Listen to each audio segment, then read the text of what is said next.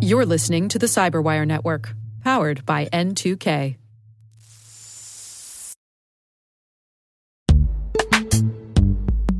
And now a word from our sponsor, Netskope. Netskope is a worldwide leader in SASE and Zero Trust. Its unified platform, Netskope One, provides optimized access and Zero Trust security for people, devices, and data anywhere they go, helping customers reduce risk, accelerate performance, and get unrivaled visibility into any cloud, web, and private application activity.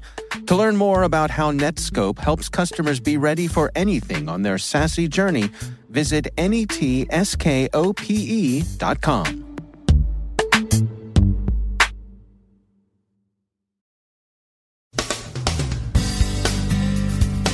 Social networking for genocide in Myanmar. Facebook takes down the army's inauthentic and inflammatory pages. The supply chain seeding attack from China remains dubious.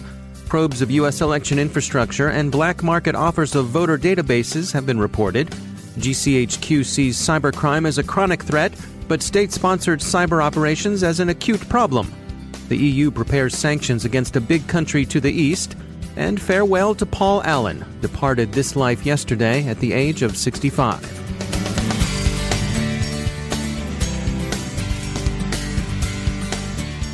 From the Cyberwire studios at Data Tribe, I'm Dave Bittner with your Cyberwire summary for Tuesday, October 16th, 2018.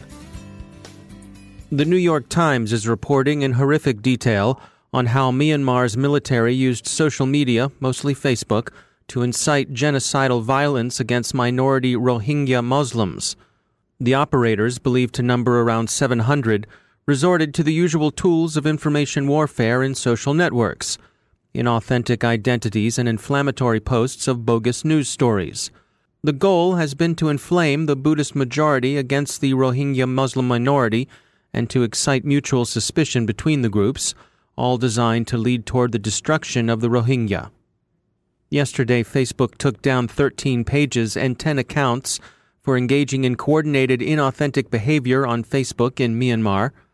The pages and accounts seemed, the social network said, to be independent voices interested in entertainment, beauty, and general information, but they were in fact run by Myanmar's military. According to Facebook, about 1.35 million unique people followed at least one of these 13 pages. Facebook came under criticism early this year for the use Myanmar's army made of its platform. It banned senior army officers back in August, but it didn't match the inauthentic accounts until this month. Part of the problem is Facebook's pervasive presence in Myanmar, where, the New York Times says, its dominance is such that it's commonly confused with and identified with the Internet as a whole. This has led tragic credibility to the bogus stories of massacre and outrage the army has concocted to foment Buddhist outrage against their Muslim countrymen. The misuse of Facebook is raising more calls for content moderation.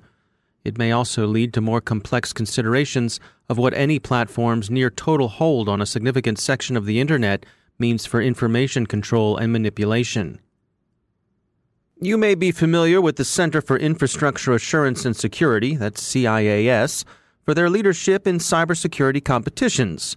Since 2005, the CIAS has been developing and conducting competition programs to help educate, train, and prepare individuals for the information assurance workforce. They've also developed the Cyber Threat Defender card game, which teaches middle and high school children the fundamentals on how to secure a network. They've distributed over 12,000 decks across the world in 4 countries, and they're currently operating in over 300 U.S. classrooms. Larry Shaleen is Director of Game Development at CIAS. We needed a way to engage students at the youngest levels possible, to help try to build this national culture of cybersecurity. Everybody has a laptop, everybody's got a phone, so everybody needs to start understanding their role in security when dealing with these types of tools. And so our director here, Dr. Greg White, who is a big fan of the collectible card game Magic the Gathering, thought that we could somehow teach cybersecurity through a card game. And so that's how we embarked on this program. I am curious, I think when we think about cybersecurity, certainly we think about electronic connected devices. So it's an interesting choice to make this a completely analog pursuit. Yeah, it's really a low-tech way to teach a high-tech subject. And one of the things that we are learning through the feedback that we're getting from the teachers that are using it, plus the students, is that they're able to really kind of see a network now in front of them as they lay their cards out, their assets and their defenses and the attacks that can threaten them. They see this now, where a lot of students have said that, I can hear the teacher lecture all day long, but it didn't really make any sense until I could see the cards laid out in front of me. So if I'm a school who wants to take part in this, how can I reach out to get on board? Sure, they can contact us through our website, which is cyberthreatdefender.com. Schools and teachers can contact us, and we'll put them on our mailing list, and we will send them a class set, which is 25 starter decks and 25 booster packs, totally free. And the way we are able to do this is through sponsorships from individuals and organizations. There's also a digital version of the game that can be downloaded for free. And it's a nice way to complement the card game in the classroom. Plus, also students can download this at home and continue to play the game, continue to learn from it. We have some new boosters that are coming out. One of them is focused on personnel, so it's going to teach to the students the various types of job positions out there, career field, which will really help get kids interested at an earlier age in helping to build up the workforce. That's Larry Shaleen. He's Director of Game Development at the Center for Infrastructure Assurance and Security at the University of Texas at San Antonio. There's no further evidence for or against the Bloomberg report on Chinese supply chain seeding attacks. Absence of evidence is, of course, not evidence of absence, but the story still seems thin. The lack of corroboration has begun to prompt theories that the whole account was a plant by elements within the U.S. intelligence community, hoping to make Sino-American relations even worse than they otherwise be. But as China-watching media outlet SupChina points out, whether Bloomberg has found a smoking gun or is just chasing ghosts, the damage to already frayed relations has been done. In the U.S., the Department of Homeland Security notices an increase in election-related incidents. Quote, numerous actors are regularly targeting election infrastructure, likely for different purposes, including to cause disruptive effects, steal sensitive data, and undermine confidence in the election, end quote. That's from a department document obtained by NBC News. Nonetheless, DHS thinks midterm voting will go off relatively unproblematically. They're working to identify the threat actors and say that the behavior they're seeing, malicious emails and denial of service attacks mostly, are equally available to state and non-state actors. Here's some of the activity the security industry is saying it sees. Security firm Anomaly reports a surge in black market trafficking of voter records. Working with cybercrime intelligence shop Intel 471, their researchers found offers on the dark web of some 35 million voter records for sale. They're being priced by state at costs ranging from $150 to $12,000. The data is said to include some personally identifiable information of the sort collected in voter databases: name, address, party affiliation, and registration history. The states believed to be affected with a high degree of confidence are Georgia, Idaho, Iowa, Kansas, Kentucky, Louisiana, Minnesota, Mississippi, Montana, New Mexico, Oregon, South Carolina, South Dakota, Tennessee, Texas, Utah, West Virginia, Wisconsin, and Wyoming. The other states may be affected as well. A few things are worth noting. First, this is a report of a hacking forum offering, not a report of a set of exposed databases, although Anomaly does say that some researchers have sampled the offerings and that they look genuine. Second, while the data may well be illegally offered for sale, it may not have been illegally obtained. Most states' voter records of this kind are matters of public record, sometimes with the voters being able to opt out of the records being made public, and with sales, by the states, restricted to certain categories of buyers.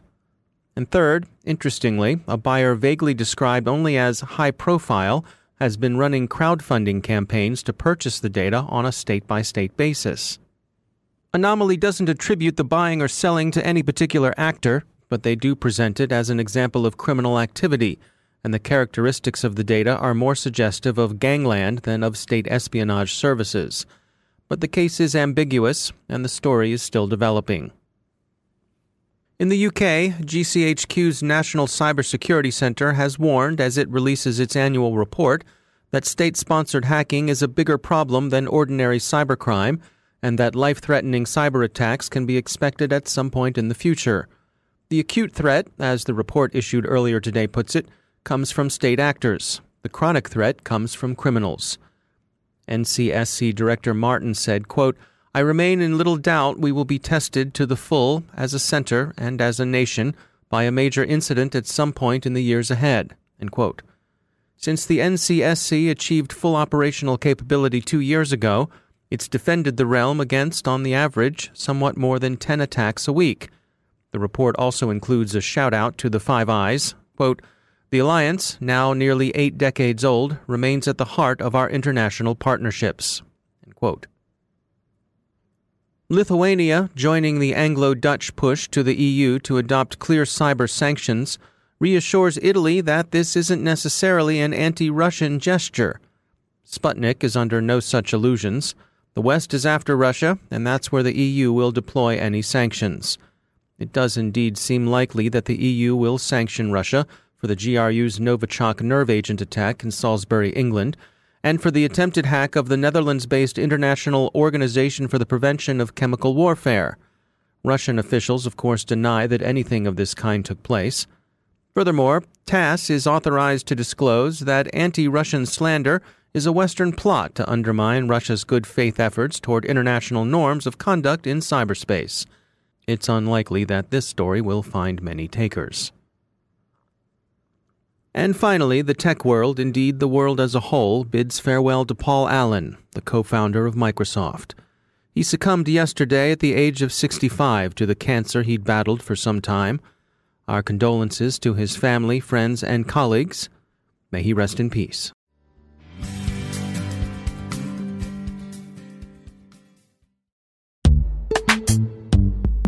Every day, your IAM tech debt grows. Your multi-generational services struggle to work together. Building an identity fabric can fix this. It makes all your identity tooling stronger and allows you to connect any app to any service you want to use, with zero coding, zero maintenance, and zero app downtime. Strata's identity orchestration platform separates the identity logic from your applications, so you can optimize existing IAM tools and manage them in a single control plane. Now, every vendor, standard, and architecture work together. In short, building your identity fabric means you can secure your non-standard apps, keep your complex access policies, retire outdated IDPs, and modernize in record time. So build your fabric with Strata Identity and get rid of tech debt for good. Visit strata.io/cyberwire, share your identity priorities, and receive a pair of AirPods Pro. Offer valid for organizations over 5,000 employees. Connect today at strata.io/cyberwire.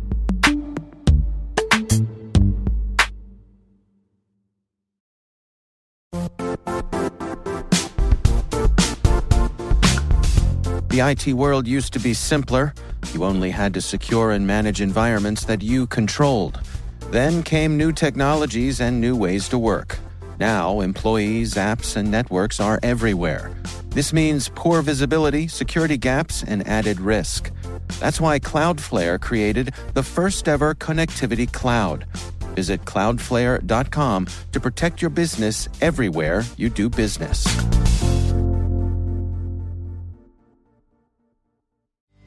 And I'm pleased to be joined once again by Mike Benjamin. He's the Senior Director of Threat Research at CenturyLink. Mike, welcome back. You wanted to touch today with some updates on Satori. Bring us up to date. What's the latest? Well, as many people have read, the Satori malware, it's a Mirai-based malware family that targets largely IoT devices, although one of the updates that we should talk about today is that it's moving a bit beyond IoT devices. And so the history of Satori is that the actor behind it took the Mirai malware, which was, we can call it open sourced, unfortunately, by the individual who authored it. And this actor made quite a few modifications to it to attempt to obfuscate it, to attempt to make it spread more quickly. And the note that the author should, I hate to say receive credit, but be known for in terms of this variant is that he's been very quick to add exploits to the malware and then make use of them in a rather quick manner. And so what are you seeing in terms of updates and current exploits?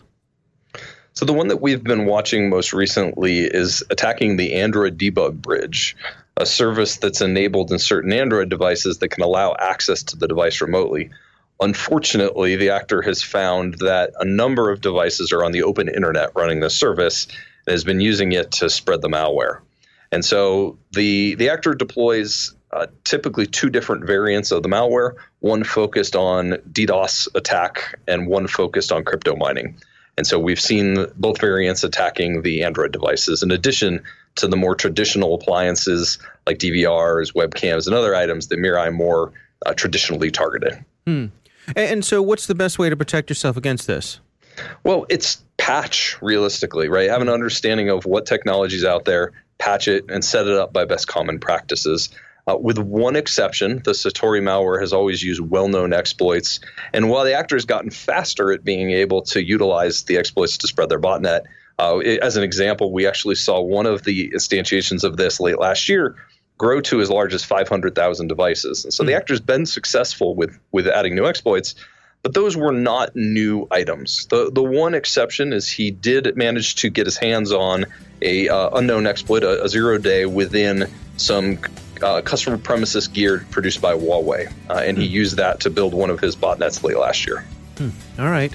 Mike Benjamin, thanks for joining us.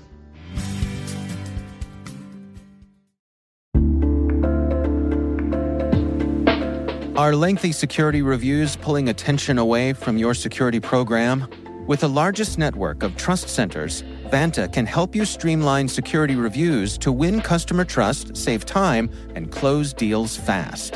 Proactively demonstrate security by showcasing key resources like your SOC 2 or ISO 27001 and provide real-time evidence for passing controls. And when a security questionnaire is required, Vanta takes the first pass for you. Visit vanta.com/cyber to take a self-serve tour. That's vanta.com/cyber.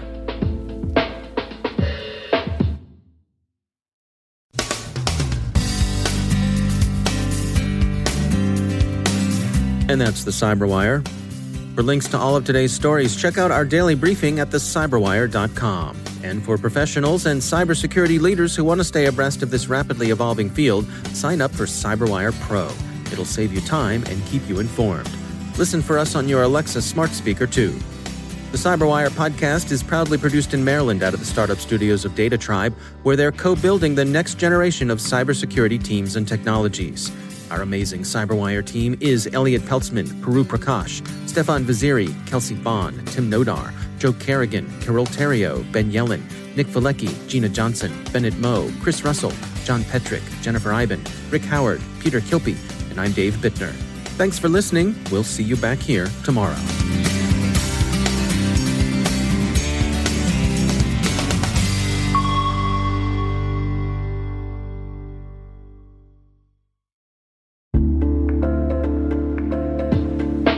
Hey all, Rick here. At N2K Cyberwire, we're dedicated to continuously improving the quality of the news and commentary on our network. That's why we're inviting you to participate in our 2024 audience survey.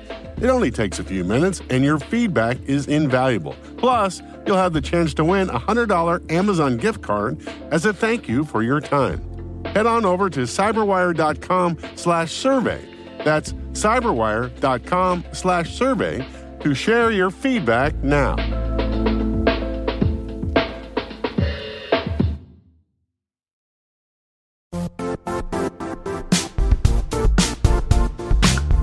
And now, a word from our sponsor, Zscaler, the leader in cloud security.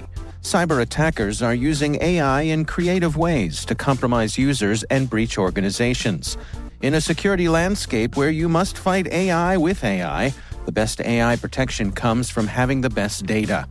Zscaler has extended its Zero Trust architecture with powerful AI engines that are trained and tuned by 500 trillion daily signals. Learn more about Zscaler Zero Trust Plus AI to prevent ransomware and AI attacks.